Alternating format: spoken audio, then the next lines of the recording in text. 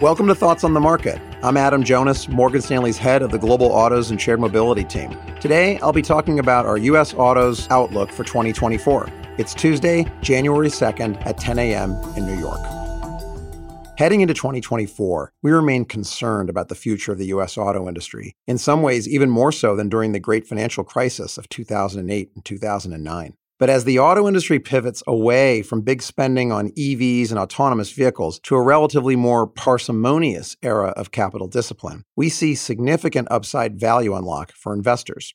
It's been a good run for the automakers. Just think how supportive the overall macroeconomic environment has been for the U.S. auto industry since 2010. U.S. GDP growth averaged well over 2%. Historically low interest rates helped consumers afford big-ticket auto purchases. The Chinese auto consumers snapped up Western brands, funding rich dividend streams for U.S. automakers. Used car prices were mostly stable or rising, supporting the auto lending complex. And COVID-driven inventory scarcity lifted average transaction prices to all-time highs, buoying auto companies' margins. Looking back, the relatively strong performance of auto companies contributed to ever-growing levels of CapEx and R&D in increasingly unfamiliar areas ranging from battery cell development to software and AI inference chips to fully autonomous robotaxis. For years, investors largely supported Detroit's investments in Auto 2.0 with a glass-half-full view of legacy car companies' ability to venture into profitable electric vehicle territory. But we're reaching a critical juncture now. And we believe the decisions that will be made over the next 12 months with respect to capital allocation and spending discipline will determine the overall industry and individual automakers' performance.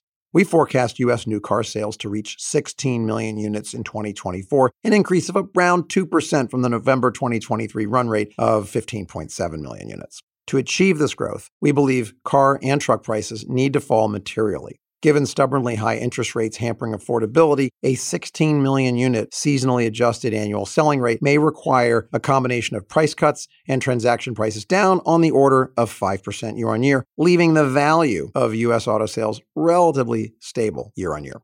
We expect a continued melting in used car prices, but not a very sharp fall from here, owing to a continued low supply of certified pre-owned inventory in good condition coming off lease as we approach the third anniversary of the COVID lows. As new inventory continues to recover, we expect steady downward pressure on used prices on the order of 5 or 10% from December 23 to December 24.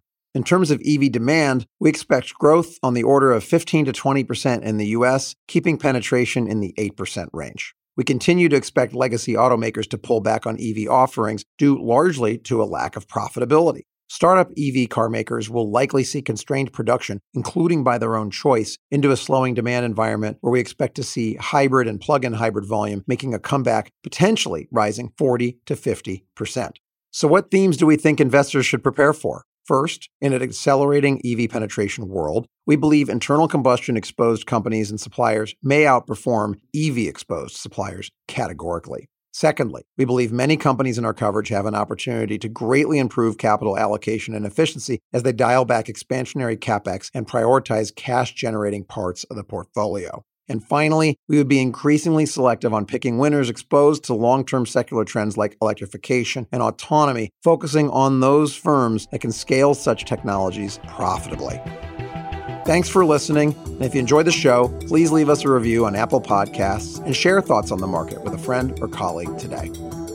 The preceding content is informational only and based on information available when created. It is not an offer or solicitation, nor is it tax or legal advice. It does not consider your financial circumstances and objectives and may not be suitable for you.